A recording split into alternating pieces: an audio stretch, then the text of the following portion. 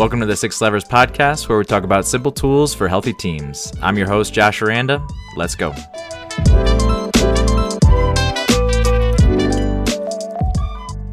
All right. Well, we are excited to introduce Joe Peng, special guest for today's episode. Joe's the newest member of Mission Matters Group, head of community for Six Levers. Joe, you want to say hi? Hi, it's really great to be here. All right. We will go with a quick check-in question. What is a change that you are noticing? Well, I think the one that comes to mind for me, and this is probably top of mind for maybe other members on the call right here, other team members on the call, is the school year is ending. I just realized this is the final week of school. I think I realized over the weekend it came upon us really quickly, and so we're changing into summer, and there's a lot of change for my kiddos. The one's changing from preschool to kindergarten, and another one's changing from elementary school to middle school, and the oldest is last year in middle school. But yeah, lots of change with just the rhythms of the family and how that's going to look for the summer. Nice. A couple of weeks ago, I was out at my parents' house for Mother's Day, and my dad couldn't stop talking about the weather and the pollen out at his house. He must have told me about it like 3 or 4 times. And by the end of the day, I was giving him trouble about it. Because I wasn't really noticing anything. Well, I went on a run the next day, and I was like hacking up a lung because I couldn't stop coughing. So I had to text him back and say, you know what, you were right. You were onto something. And I share that today because I guess the weather's changing, because I've got the allergy thing going, and I'm excited about the weather change. I spent a lot of time out in the yard over the weekend, and that was a lot of fun. But I think I'm paying for it this morning. With the weather change, Joe, I used to think that the primary reason birds migrated was because of weather change. But I learned that primarily they're migrating so that they can access caterpillars. So like wherever the caterpillars are converting plants into bird food through their, being. And so I've been noticing where I live, it's in the woods, there's a lot of different bird species. And I've gotten this app where it can listen, like you turn it on and it can listen to the bird sounds, and it identifies and like shows up which ones are showing up. What? And like every day, it's like I'm starting to get to know different sounds, like what's normal and what's changing, and pick out, oh, this is a new instrument in the orchestra I haven't heard before. And so I just noticed a couple different birds today and even yesterday. And it's just been like a really amazing way to learn like all of the different sounds and seeing all the different birds kind of coming through and how much change is happening that I wasn't attuned to before. That's amazing. One change that I've been noticing is really our family dynamics. My wife's getting ready to open up a gym, her brand new business endeavor. And yeah, we're trying to be more intentional with when and how we spend time together, so she can do her work, I can do my work, and still have an awesome family life. And so, yeah, our family dynamics, I think, are the thing that I'm observing right now, and it's fun and stressful at times, but also very, very meaningful. All right. Well, overall, today's topic is about navigating change. So this is one of my favorite quotes. So I'm going to share it, and then we'll just go ahead and dive in. The only constant in life is change, right? We can expect it, we can assume it, we can resist it, but it's always going to come, and we can figure out how to be intentional with that time. And so really today's topic is about navigating change within organizations. I'm sure we'll have different tangents. But we're going to break it up into 2 really, really important sections. So the first one is how do we anticipate and prepare for the challenges that come with change, right? We know it's going to come. And so how can we get ahead of it a little bit and anticipate that? And then the second thing is we're just going to focus on how does the 6 levers framework actually help and navigate change for teams, for organizations, and for leaders. So the first question, just to kick it off to you all, is what is difficult for teams to step into significant change? If we can just touch on that a little bit, and then we'll let it navigate from there. I think there's some like just very basic things to think about, like why it's difficult to step into change. And so maybe I'll just start with the easy low-hanging fruit stuff that we can probably all relate to, which is that we've got a lot going on already. Most of us, we live in lives that feel like they're already overloaded, regardless of what our work looks like. And so when we start to say we've got this new significant thing, this new way of working or new project or new level of complexity, whatever it might be, we immediately begin to stack against like the things that we already are responsible for, the priorities that we already have. And so it becomes challenging for teams to imagine doing extra, doing different, right? Knowing that the ways that they can largely feel like pretty busy right now. So I mean, there's more to say here, but I'll pause there and let other folks jump in. Yeah, I think that just to add on onto that, like the overload that people are experiencing is one. I think that really increases the what they call like learning anxiety. That okay, I know to make this change, I'm going to have to both learn a lot of new stuff and unlearn a lot of, which is probably the harder part, a lot of things and ways I've already been doing things. And I think often organizations can just underestimate the amount of support um, and capacity is going to be needed to really navigate that. So almost kind of taking on more than the organization has capacity for, both to roll out the change in a way that people are adequately supported, and adding that on top of what they're probably, already a pretty overwhelming day. Yeah, maybe just one more thing to add here is just our past experiences with change. And even as that quote, Josh, that you shared to kick off becomes more and more used and even made meaningful inside cultures, we oftentimes just don't have the best past experiences when it comes to change, whether it be because we didn't get a say in the change and we actually didn't want to be a part of it, or it just didn't go well and it was messy and we're just not looking forward to another version of that. Um, I think that plays a huge role, right? Is just our past experiences with it, um, combined with some of the other things we've heard, land us in a place where our posture around it is just a little bit shy or, not looking forward to it. Yeah. Joe, one thing I wanted to touch on when you were talking, we talk about past experiences, right? All of us have been through change. Some of us have good experiences, some have bad. Any experiences or stories that you can share with some of the organizations that we've helped navigate change? What was that change that we were helping them navigate through, and what was the end result that we can kind of touch on? Both a good example and a bad example would be awesome. Yeah, I think in terms of the common threads when the change doesn't go as planned, it has to do with the team's motivation around it and just recognizing what's the real why behind the change in the first place. Teams are constantly trying to get better and for good reasons with good intentions. And at the same time, it's not always clear why are we going to shift this way of working to this way of working. Like, I'm not sure I fully understand it. I'm not sure I'm fully motivated to be a part of it. And because there's not a moment where the team really comes together to be intentional about aligning on what that is, what is that reason, it flounders, right? And so you don't see the new system picking up as effectively, as quickly.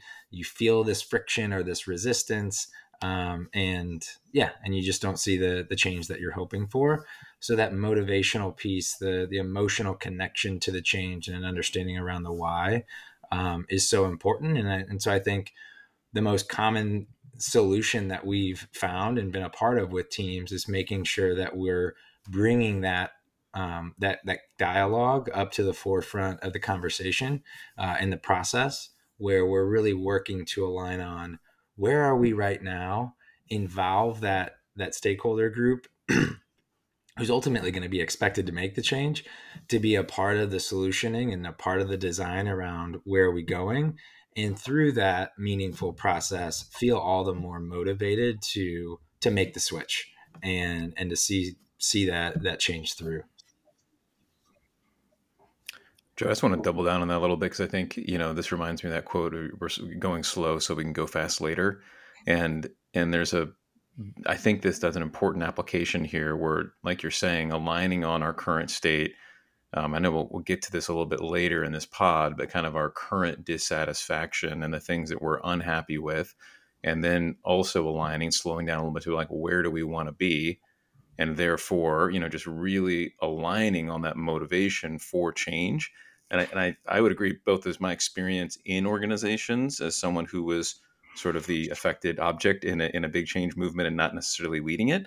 I often felt that. Like, it often felt like, I get that we're going through this big thing, but I'm not entirely clear why we're doing it. Right. So there's an important leadership component to this, to slow down and really do that and make sure the members of the team are that we're adequately bought into like to changing the state of where we are right now.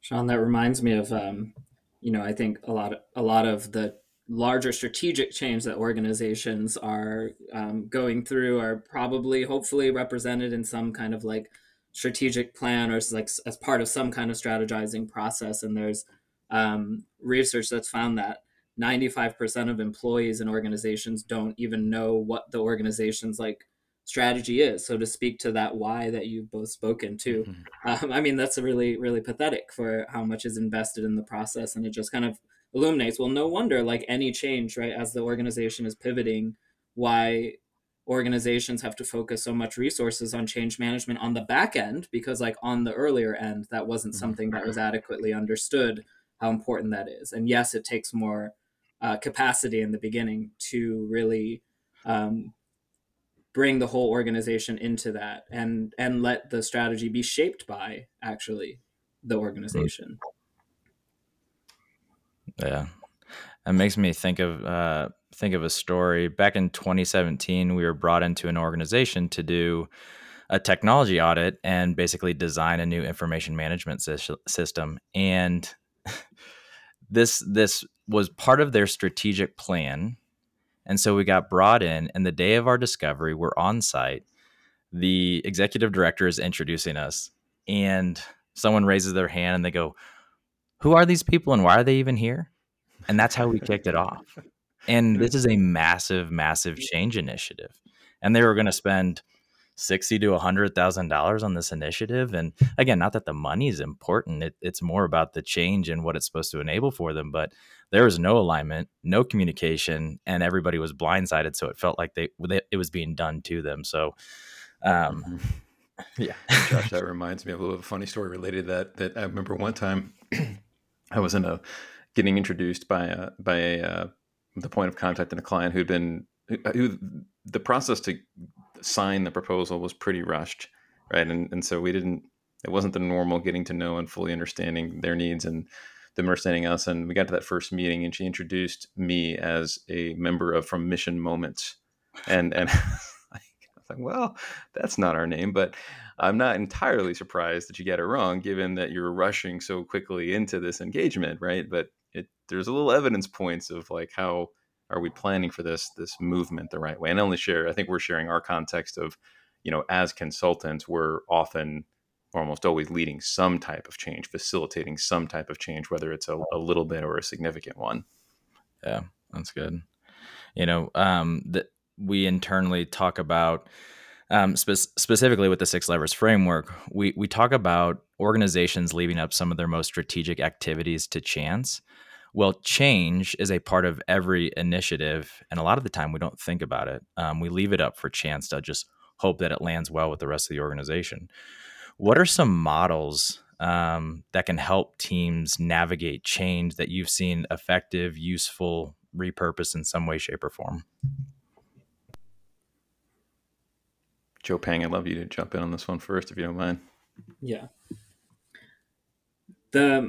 One of the longest standing change models is a change model by Lewin, is like in the 30s or 40s, and it's been used in organizations and also society as to just describing, not so much telling people how to manage change, but how the change process actually works. And We've done a little work on the Six Levers team of integrating this with a model by Beckhardt to kind of bring home how we can apply it basically in a setting. And the three general phases of change are this idea of unfreezing, which I think we've spent some time on, but this is the part that's often dismissed. And the unfreezing is just making sure the person's actually, if you can imagine, sort of like ready and more fluid, more able to navigate or make a change. And often that does require what Sean was saying about some amount of dissatisfaction with the current state or with how things might end up if we keep going the way we are.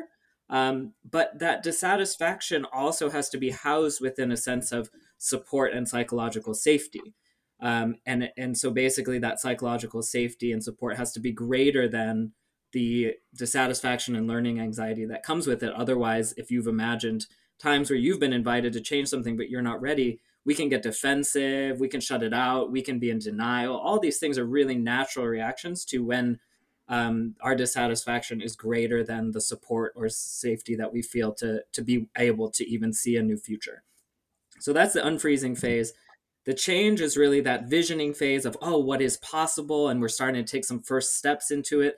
Often consultants and just people in organizations start there versus spending adequate time making sure that the first part is underway, right? That's the right conditions for change. It's just like some fruits, when you pick it off the tree, it will never get ripe. It doesn't matter if it's sitting on your counter. It's done, right? And that's kind of what we're saying here is we want to get to the point where there's a ripeness or readiness. And then the refreezing is that change when it's first done is fragile. So we can't just think that, oh, well, we did the quarterly sync for the first time and now we've got it and now it'll just go on like that. There's such momentum to go back to those habits that we've built. So also there's often less attention here on how do we reinforce as leaders, as consultants, as whoever is, trying to make sure the change stays.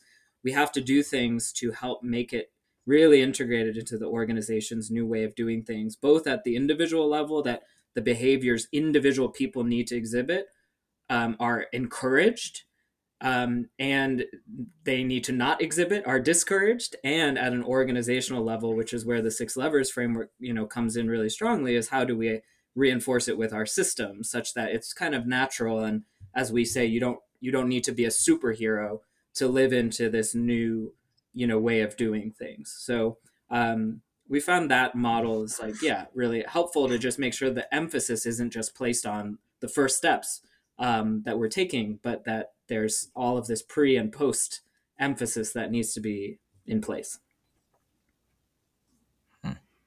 Joe, this piece about psychological safety, I'd love to just go a little bit deeper into and see if any of us want to kick this one around. But it reminds me kind of, I think early in my career as a consultant, I probably was ineffective in making sure that there was, Joe, you even talk about that the house is sturdy enough to be able to take, whatever's coming to hit the organization from just an understanding of what, how things currently are. And so I think I had this tendency many years ago to really align teams on how bad things were, right?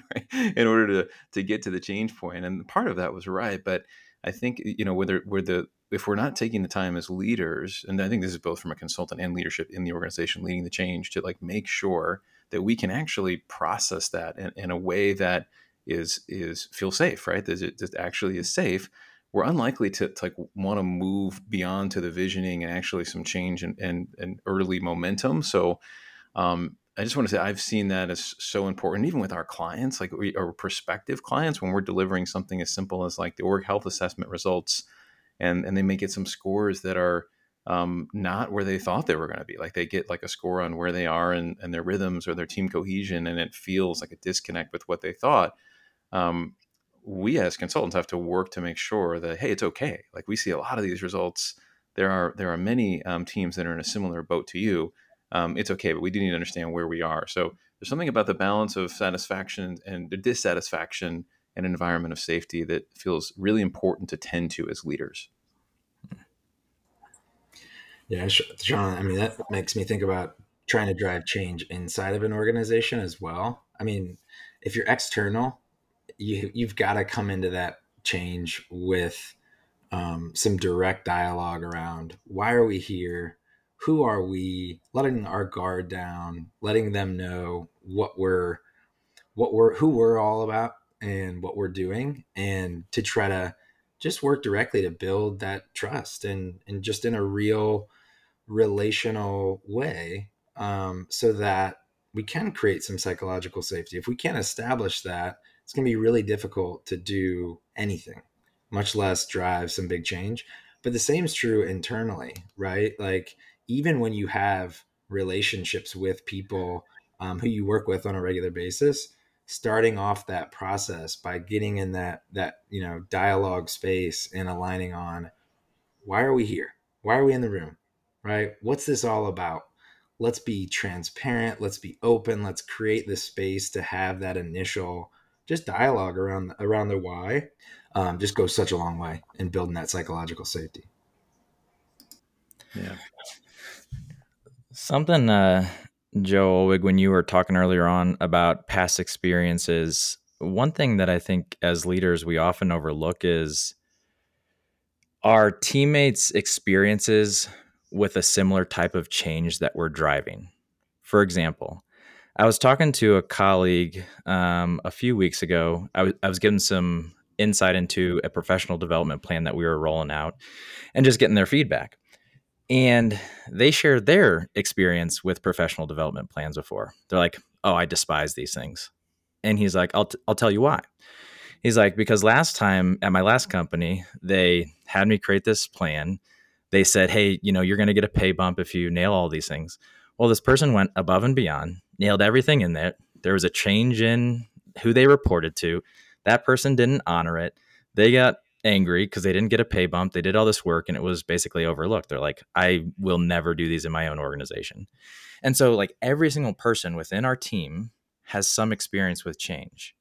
And to create that psychological safety, we have to have some type of baseline understanding of what everybody's experienced with. Now, that doesn't seem super scalable, but if we're going into this change, we're going to be met with resistance. And we've touched on that word a little bit. But based on your all's consulting experience, how would you help a client, an organization, a colleague go about getting a baseline understanding of the different experiences their teammates have had with a similar type of change that they're basically driving, right? If it's a strategic planning operation, a professional development, any stories that you have in terms of how you've helped them navigate or what you've seen them do effectively? Well, I think one thing is, as it relates to something like a new way of thinking about employee development, for example, it could be on the front end, just like making it as inclusive as a process as possible, right? So how does it like being developed, like including everyone's views in that? And I think this is an important one to consider, because I think most of us have mostly negative experiences with something like this, right? So just knowing that that's true, and that we can probably all recall like these not great, not fun, whatever, just like that's not a great thing we think about when we think about development plans. Saying how do we just include as many people as possible on the team and throughout the different teams, so that they can feel they were represented in it, and they're probably going to be a lot less likely to have resistance to that change, knowing that they had a contribution towards it being developed. I think to that end, I would want to understand more deeply and help them be part of even the pre-design, we need a performance plan, and say, what are we needing? Like, where are tensions in the organization where we don't have a systemic solution for? So, for example, people aren't getting feedback regularly from each other, and we like feedback to help us grow. So whatever our system design is, we need some mechanisms for people to be all getting feedback. We believe in delineating performance as an organization. We decide that's something we want to have in place. So we need some way of people, as fair as possible, having some sense of how they stack up against each other, if that's what the organizations decide they need to do. How do we do that? We also need a way of deciding, do people get a raise or not? So how would we do that? And sort of break it down into the needs, where now we're realizing that we're having tensions because we have certain needs as an organizational system for which we don't have a design. And then from there, if that sort of eliminates some of the kind of ways of doing things other organizations are like having a performance plan, forgetting starting there actually, but backing up further into the need where people have common ground and where we're talking about the real thing rather than the construct above the need that has previously been used as the strategy to meet that need that may or may not be actually the right strategy for us at all to meet those needs. So I think connecting at the need level brings everyone to common ground, which then allows us to co-design strategies to meet that. Yeah, that's great. I love that, Joe. And I think another thing, for whatever gets designed out of a better understanding of those needs, even also communicating that we're going to be committed to some learning loops in this, right? And pausing Yes. and looking back and continuing to gather feedback into whatever the thing is or the process is that we roll out. It communicates to teams that like, hey, we're trying some things here, but we don't assume that we're going to get it all right. And we want your continued feedback, and we're going to continue to make it better and better. I think what you're speaking to is sort of this what I was speaking to was and you were previously is like bringing a lot of people in, right? But then the trap of that can be when I've worked with organizations with very strong consensus cultures, a lot of participatory, it can be very slow if that's not also coupled with a learning environment and a sense of we're constantly trying and learning, that those things both kind of have to be in place to not fall too far into one trap or the other. And so I think what we're speaking to is, the top down, tell people below, here's what you need to change, do it. It really doesn't work very well. We know that. Consensus building all exclusively with a very low risk culture also doesn't work. And so I think what we're speaking to is how do we find in collaboration, consensus culture, and a learning environment. And I think one of the really micro ways that we teach that with Six Levers is having dates associated with agreements, right? So if we make an agreement, okay, this quarter we're going to try this thing, it has an end date. And having the end date for evaluation allows us as like employees, as people part of the team, to be more willing to try something without blocking it or resisting it or whatever. We can all find mutual willingness a lot easier if we know here's the date where we're going to see, did this work? We're all willing to change it completely if we need to. And I think that kind of gets us out of the trap of both the top down, just tell people what to do, the totally consensus, but we have to get it perfect. And we're trying to find freedom here with both. And I think that's where a lot of organizations, especially in the nonprofit world, in collaboration focused organizations that want to do things in a more participatory way, I think that's where we have a lot of room to all grow. That's great. Yeah, Joe, that makes me think about the idea that big change starts small, and just like leveraging the power of small wins when it comes to change as well. One of the areas that we have the most reps in when it comes to change is just unpacking a meeting that's not working well and sort of helping a team redesign and re-roll out a meeting. If there's anything that people are resistant about inside orgs, it's like a new meeting format, because so oftentimes we're just fatigued by the ineffectiveness of meeting formats. But if we can, channeling a lot of the strategies that we've called out so far, drive toward the small win of, hey, this meeting actually is really working well, we start to build belief around the broader change that we're trying to build inside the org, whether that be related to any one of the levers inside the framework. What this reminds me of is, I've shared this before, so I know I kind of recycle jokes like a good dad. But there's a episode of Portlandia where they're trying this consensus process to name a new street, and they can't ultimately figure out how to do it. So they just decide to include absolutely everybody's voice in it, and ends up with a street name that's like 47 characters long, right? And so it's like that's the peril of like you were saying, Joe, that one way of doing it. If you don't have the other side of saying, hey, it's we're not assuming we're going to get this completely right the first time, but we are willing to roll it out and make some progress and continue to get better. Yeah, that's great. I think with Joe's example about the meeting being the learning grounds, right, of like that's a small thing that the team can build momentum. I really like that as an example of that's probably easier to start with in building this learning culture and building capacity for change and adaptation over, let's say, for example, the biggest, hottest tension in the organization. And how do we like there's some hotter things that are harder to have the psychological safety that will be needed. And so kind of starting where, it pushes us a little bit, but it's possible for people to still navigate it, is a really great thing. And I think that's where people get hung up to, is when we get, I see a lot of people, especially visionary people, just have a lot of tension around their vision for the world being so far from what the organ, or maybe not the world, but let's just say the organization being so far from the way things are right now, that these small steps can feel so too small or too unsatisfactory. And that's where I was speaking to. But that's where the capacity is. So if we can be realistic with that, move toward the vision, but still align with where there's actually capacity, where there's even feasibility of having, of the organization moving, that's at least moves the organization forward. And I recently was told this idea that even if we change 3%, if you think about a line and a 3% angle, as time goes on, you can see that the end point ends up somewhere very different than what seemed at first like a micro change. And I think that's kind of where often leaders are trying to bridge too far and push people and themselves too way beyond the 3%, thinking that's what's needed to end up in a different place. And that is not generally helpful.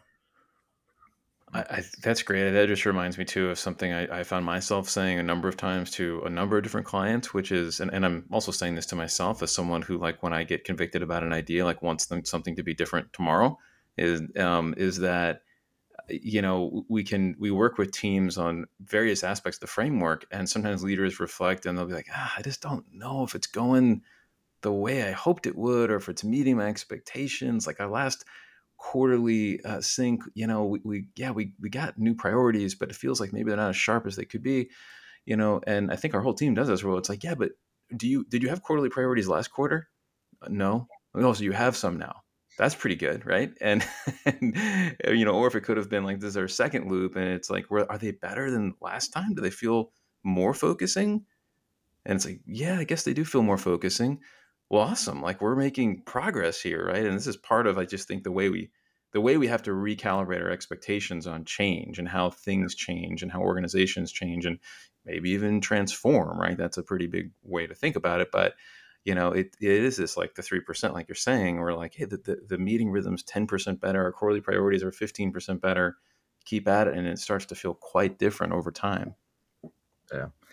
Yeah, I am going to use this as a segue to get more onto the 6 levers. But one thing I was thinking about, Sean, that one thing I've been doing for the past, I guess, 10 months, me and my buddy 2.5 years ago said, you know what, let's do a quarterly retreat for the next 25 years, 100 in a row. We just set up some ambitious goal. So we've done 10 consecutive ones. And it's funny, every time I come into the quarterly retreat, I'm like, man, this wasn't as good of a quarter. I feel like I wanted to do so many more things. But part of our ritual is doing a retrospective. So we document everything that went well, everything that could have gone better. And a couple months ago, I was looking at the last 10 consecutive quarters. And the things that I was tackling 10 quarters ago are very different than the things that I'm tackling this coming quarter. Mm-hmm. And it was a great reflection to say, in 2.5 years, I am a different leader. I make different, not necessarily different decisions, but more informed decisions. And I have a greater sense of peace about the current state of the organization. But if I didn't take a pause, I'm thinking that everything's kind of tumultuous and not as good as I want it to be. But then all of a sudden you take a reflection, and my segue is the power of rhythm. But, if we don't take a pause to take a look back and say, what can we know about this change that we've been driving over the last 2.5 years, and how's it going? That pause is really, really important. Otherwise, we'll just miss all the things that are happening in front of us. Yeah, Josh, that's a powerful. I mean, I'm just thinking of so many things flying through my head, and the power of like those retrospective team conversations and a rhythm, like whether it's a quarterly or an annual, or even at a longer term horizon, like you're describing, like 2.5 years. And it's really just, making me reflect on the importance of both of them, right? Both like the kind of look back just in the near term, and then the look back longer term, in how things are changing, right? And so I think it can be just as powerful for teams to go through those periods of reflection and to realize and talk about it, and in some ways like memorialize, because you're bringing them to light. They're getting out of our heads. They're moving into conversations, something that maybe I just thought I realized all four of you realized too. And we're like, wow, this is more significant than I realized. And this is powerful. Like, and if we commit to these rhythms of both like what we're prioritizing, but also these rhythms of looking back and bringing things into just the light of day and how we recognize them and the change that happened, I think that becomes very galvanizing for teams, right? They're when they're actually talking about them and realizing that like whatever my crazy expectations for how we change are, how are they aligned with the rest of the team, and what does that mean? How we continue to find the right momentum towards just becoming a healthier, more connected team. Yeah, that's great, man. Sean, this was about a year ago. I'm assuming you probably remember this, but Sean flagged for our organization. He's like, you know what? He's like, we need to do a better job of celebrating as an organization. We don't take a pause to celebrate. And I'm thinking about that now, like a year afterwards. And although we could be better, it is an important thing in that change needs to be celebrated, especially if the change that we expected to make is occurring. In no matter what dose or no matter what size it is, it's an important element of navigating change, I would assume, is being aware when the change is happening and celebrate it and talk about it and learn from it. But anyways, I feel like you do that really, really well, and just bringing attention to celebrating change and knowing that you can get better. By the way, I don't. I'd love for others to jump in here, but I don't personally feel like I do that well. I feel like it's the thing I need the most. If it's noticed, I'm grateful. But yeah, I do think it's an important part of driving change or facilitating change. Driving might make it feel exhausting, but just like leading and facilitating change, to note like when things have actually changed, so that people can feel some hopefulness and the effort that's put in, and there can hopefully be some wind in their sails to continue. I think your example, Sean, or you're acknowledging that that's not something you're good at but need. It's probably a bigger reflection than just you as a person. I happen to think that a lot of our culture has a lot of people with a general sense of this is not enough, I'm not enough, this life is not enough, this job, we're not doing enough. I mean, I think this is a larger kind of sentiment. And so I think that the idea as a leader of designing systems that help to counteract as antidotes some of these tendencies that we can have as a culture that then leads to burnout when it may have been not be truly necessary if we just looked at the job, right? Or some of the other kind of, and build sort of more brain friendly organizations that we know people will be more likely to want to change or feel able to be resourced to do so if they're also being fueled by a sense of this has been enough. We have made progress. That's something like our brain needs to see. So I think what you're speaking to is just like how we have to systematically design, knowing our human, or I don't know if it's human tendencies, but anyways, the tendencies we see in humans in the working world in the West right now. How do we design systems that kind of that reinforce the change we're wanting to see in those kinds of habits that aren't very conducive to the organization's mission? Jared, that makes me think about how we talk about the 6 levers framework as one that is people human centered, right? So, and we're always asked, like, what does that mean? Well, it means a lot of different things, but when it comes to change, it means we recognize the role that change plays in any growth that happens inside of your operating system and inside of your team. And by systematically recognizing it, we're also recognizing that people are how the change happens, right? People are the change agents. So they need to be, just by recognizing and being aware that this change is going to have an impact on people, shifts their posture around it, right? You're showing empathy in that moment. But if you've systematized it, you're systematizing empathy. You're recognizing this just essential role that people play, And then when you can create the protocols and the practices around being able to do that in an authentic way, right? Systematizing empathy sounds a little bit like, is that authentic? It obviously needs to be that as well. But yeah, you start to really see this as this people-centered approach to how we work. Because at any given moment, when we think about change that we want to make, we're calling it out that change, it plays a role and can be hard. We're then working to be as intentional and thoughtful as we can about designing the change and thinking about executing it. And then we're celebrating and we're evaluating based on progress rather than perfection. So we're helping people to see this growth that they're a part of. And you really do begin to create this dynamic where you have more of a positive relationship with change, because you see and feel the growth as valuable and something to be proud of. Yeah, just one more thing on this, on the rhythm piece. I think we're kind of in rhythm and cohesion right now, right? We're talking about creating the making sure we don't leave this to chance, right? The measurement of progress, and even just talking about it and acknowledging it. But also like how teams create some ritual around that is another thing that we've been talking about here. And it just occurs to me that in most of my organizational experiences, these moments of acknowledgement and celebration can tend to happen like in the hallways or randomly, and those are good. Like that's great, right? But it often means that like the rest of the people in the system and organization like aren't hearing it, right? And so we run the risk of like if we don't think about this in a system way, that they just sort of happen in pockets and corners, and the whole isn't nourished, right? So how do we think about it that way, that when we create our systems and the way our organizations operate in a way that don't leave these a chance, create the space to celebrate, to honor, to reflect on the change that's happening.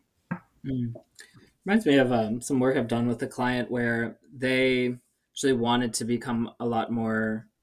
They came from a very like organic way of operating, but they scaled to a size they really did need more systems in place. And so one of the ways that they wanted to shift their culture was to have a little bit more predictability, a little bit more processes documented, even just basic, organizational processes. So it wasn't like ask so and so to ask so and so to ask so and so what the new thing is. And so one of the ways that they ritualized that was to ask the question in their leadership meeting, or it's sort of like, large meeting, are there any process related confusions in the organization like that are trending that you're noticing, people asking you something and starting to log those. So it's just a real 5-minute kind of addition to their leadership team meeting to reinforce that as a culture, to kind of reinforce that was something they were emphasizing. So I think that something that they want to change this really big thing, but to bring it down to a micro thing was, well, let's just simply ask the question and start creating a backlog over time in 5-minute, weekly increments about those gaps. And it becomes sort of front and center just through this tiny little intervention. That's great. I love that example. So inside of 6 levers framework, right, we have the 6 different levers: identity, focus, rhythm, cohesion, leadership, and momentum. I'd love to just kind of walk through each lever. I know we've touched on rhythm and cohesion, but I'd love to understand from your perspective how each lever could support and help navigate change. So the one that's coming top of mind right now that I'd love to start with is, how does identity help the identity lever support for navigating change? I'll start here. I think the thing that's top of mind on this is, especially if it's a significant change, but being able to anchor back to how the work effort that people are being called into connects to identity, right? Whatever piece it might be. Like, because this is our mission, because this is the unique way we accomplish it, because these are our vitals we're in pursuit of over here, the measurable way that we know we're having an impact and how we build a health and sustainable organization, we think that it's important for us to invest in this particular thing over here, right? Or for us to change this course that we're on right now and move this direction.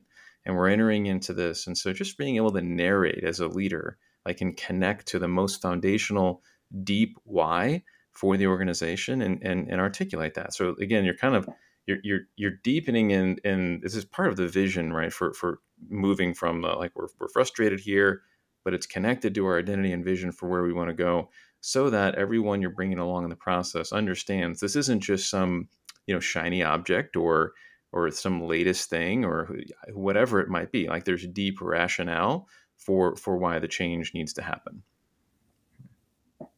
Yeah, I think one thing to also point out is that, every time we make growth in one of the levers, we're oftentimes having to call on change management strategies. So to just grow and make change inside of your identity, even, you're going to need to call on some of these change principles to help make that change and make it stick.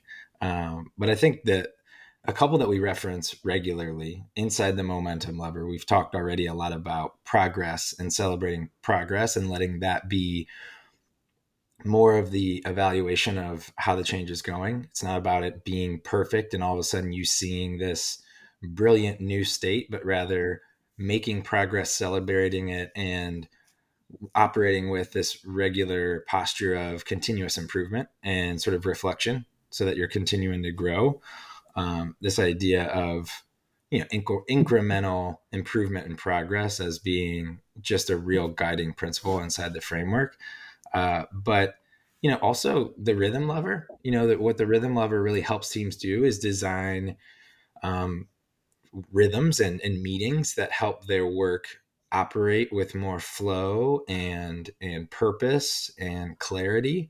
And oftentimes when it comes to creating change, we are going to need a structure like that to help us to really drive clarity and progress within the change. So wouldn't be uncommon to say we might need to stand up a new rhythm, and let's design it with intention and really think about what do we need from a rhythm perspective to help make this change easier, more comfortable, more disciplined, and so on and so forth. Joe, one point on the momentum piece that you brought up that I found myself thinking about more lately is momentum for momentum's sake or movement's sake is not going to be enough to continue to sustain the appropriate buy-in and energy behind the change effort. And so I just wanted to call this out because I think it's been almost a check in my own thinking. And because sometimes Joe Pang, you're still getting to know me, but the other guys know me. I can just say, let's just go. Let's just get going. Right. And I feel like I'm often that force just pushing, moving forward. And so that can work for a little bit. But I think when you hit resistance, right, if it's just the momentum part and we haven't really been clear on like what it is that is not really working or like what our vision is, that momentum alone is probably not going to sustain the effort over time. So that's been on my mind lately as we've been working with teams, and wanted to highlight that part.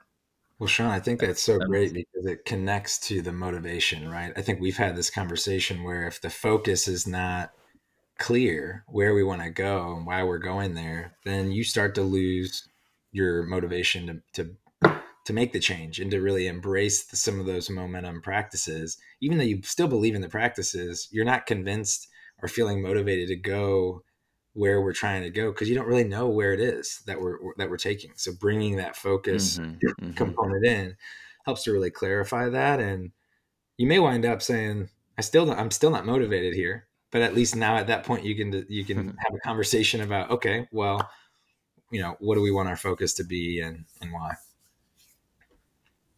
Sean, your quick call out there made me think about, one of the overarching mindsets for Six Levers is how do we help organizations build enduring organizational health, right? And so we can drive change for the sake of change, but to your point, momentum isn't going to sustain and carry us on for the long haul. And so being mindful too of what type of duration we're also thinking about as it relates to change, right? Making one change and having it kind of fall off doesn't serve the purpose for enduring organizational health, but continually making small iterations of change and having it stick to what Joe Pang said, having that frozen until it needs to be unfrozen again as it relates to change models. how do we make sure we have the right mindset about change and how long it should last and how long it should be iterated over? So again, that orientation of time horizon, I think, is really, really impactful as well. Yeah, I mean, I think that Josh, it takes us back into the focus lever in many ways, I think. And one of the things I've realized as we've led clients through these change processes is that we're stepping in at the point. It's almost like the very first thing we need to do is help them understand what this work effort is going to be. And it's difficult because part of our framework is prioritizing, right? Focusing is all about, or the focus lever in many ways, not the only thing, but it's largely about setting priorities. And this, whatever a project is, strategic planning, a technology implementation, intentional team building, whatever it is, that is a decision that was made and some type of prioritization was made. But it also means something has to come off the plate. And oftentimes that's not what happens, right? What happens is it's additive, it's added on, right? And it's just another thing. And people are like, oh my gosh, this is cool. And yeah, we need it, but I'm overloaded, right? So the focus lever says, when you're anticipating and you're leading through change, it's making some decisions on if we're going to do this new thing or make this change, we have to stop doing something. And what are those things we're going to stop doing, right? That also, I think, goes a long way in communicating some hopefulness and that it's possible and some discernment, right? It wasn't just, there's an understanding of capacity when you can say, we're doing this, we're not going to do this, we're making some prioritizing decisions. So the focus lever can be extremely helpful when you're picking what to do at one of those different time horizons, like you said, Josh. And sometimes it has to be a commitment for a longer period of time if you think it's an initiative that's going to last, many quarters or maybe even many years. Mm. Reminds me of a client I had once where I worked with them on a strategic planning process, and embedded in that, I could sense in my meeting with them beforehand as we were crafting the agenda that they struggled with the saying no part. And they also, and part of that was because part of their objective was really increasing healthcare in the United States. And so they had this deep mission that they cared deeply about, like people's lives felt like they were, on the line. And so to let go of something is not just letting go of something superfluous. It's letting go what it felt like of saving the world, right? And I think because we work with mission driven organizations, we have to account for, there's like a big emotional impact of what you're saying, Sean, of actually letting go. I met with a member of our community too last week, and it was like, I can't say no. I have to do all the things I'm doing because their lives on the line. And so I think one of the things I ended up doing, which is probably the most powerful part of the retreat, was actually after visioning, it was a little ceremony of like actually mourning the things that we were going to have to and really just describing to each other and acknowledging actually the emotion that came with the having to say no to certain things, and how our vision for the world is so different than what we actually can really accomplish. And they had to express and talk about, I won't go into like details of the process, but it ended up being a really rich, deep, tears were there, like really meaningful, powerful moment before we started prioritizing to acknowledge that this is actually an emotional process for a lot of people, especially when the implications aren't something like, shoot, we can't sell like, or, more, I don't know, shoelaces, or, I mean, I guess that's needed, but, even less needed stuff, right? Yeah. That we can be focused on. So yeah. I think as mission driven leaders / consultants, I think we have there's a different process here and a different way of orienting to what we're talking about. Really good. I like to see the parallels in our work where from a software development standpoint, when we're doing that for Mission Matters group, we have this thought process of celebrating the work undone, right? So if we made hard decisions to not do something so that we can do something else, we should celebrate it, because that's hard. That's scary. Someone's going to be upset, but we made the decision in pursuit of hopefully something better. So Joe, I love that story. Yeah, maybe to use a little metaphor, part of what I do is this land restoration project, and it requires cutting down trees, and people think that must be, they equate that with logging or something bad for the environment. but it's actually known to be a lot better for the overall system and better for the trees that remain because they end up wide and you can see their branches going wide. They become much more resilient over time and they produce more acorns if you look at oak trees than if you kept the whole woodlands like it was. There's fewer acorns total, even though there's more trees. So I think that just visually came up for me, Josh, when you're describing that of like celebrating that, even though it looks like a death, like it looks like something wrong happened, but it really allows all of those resources to pour in and the overall whole system is improved because of it, as well as the individuals in the system. So I think there is a process with that, but we can see, that they're just as a visual, I think we can see that in nature. We can see that in our work too. That's great. All right. Well, I'm going to wrap us up and move us on to kind of what we talk about as momentum moments, right? We want to make progress. We want to help you leave this podcast and have some tactical things to do. So turn it to the group. What is one piece of advice to start navigating change, right? We kicked this episode off with what's a change that we are observing, we're noticing.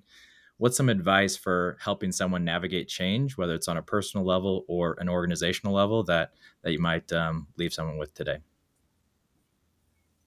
I have a few things coming to mind, but I don't want to say too many and steal ideas from from y'all. I think the one that's top of mind for me, I guess, is the next time you're trying to lead through change, maybe spend some time with your team, the primary team, or many teams, as you're leading many teams through it, and facilitate a conversation on what the cost of doing nothing or not changing would be, and try and just as a way to create a moment that you can remember and reflect upon as you hit some resistance that will come, whether it's big or small. There will be some resistance. So to be able to have that aligning moment to recall back to and say, we're facing this resistance, but we did agree that if we were just to abandon this effort, here's what the cost of that would be, or here's what would end up happening.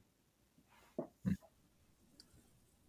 think mine would be, as a group, align on your vision and then back up and think about your current reality and your current capacity and identify what is the first small step that could be taken that's aligned to our current reality and current capacity, but moves us a little bit closer to vision. And in that process, acknowledge the hard emotions that often arise when we pick something that isn't the thing, isn't the end. Verbally acknowledge them, find a way of acknowledging they exist, but not letting those drive the team to burnout and ineffectiveness. Let those emotions just be, as just a natural part of not getting to be all the things that we all want to be in our life.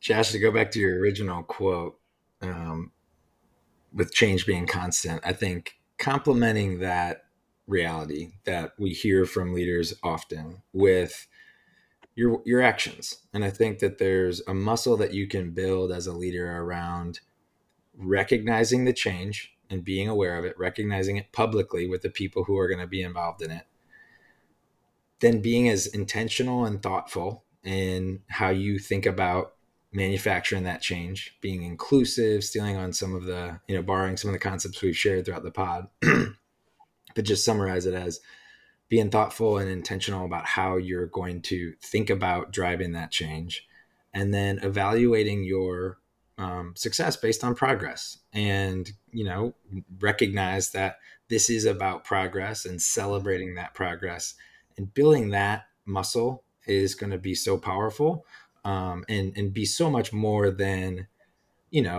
sharing those things with our teams around change is constant, it's true. And how do we respond to that and build habits that really help us to harness change as a strength of ours? That's good.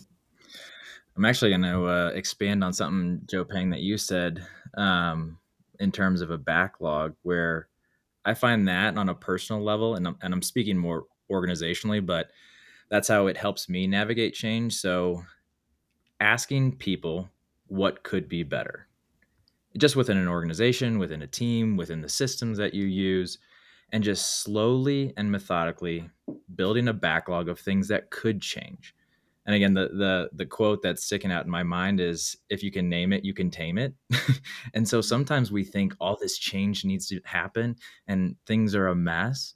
But as soon as we start to name it and build a backlog and then get some feedback in terms of the impact or how complicated that change is, it starts to seem a little bit more manageable, right? It gives you a little bit of, I think, to use a word earlier on, it decreases the overwhelm because we are aware of the things that we are facing, and then we can come up with strategies. So build a simple backlog, get Excel out and just start going to town on it, but get feedback, listen to people, and then it might give you some idea of what you want to tackle first. All right. Well, thanks for tuning in today. Navigating change is a difficult topic, but it is constant. We need to have tools and techniques to navigate that change more effectively, all in pursuit of building healthy, enduring organizations. So thanks so much, Joe Peng. Thanks for hopping on and talking with us today. Thank you. I had a lot of fun. See you, everybody.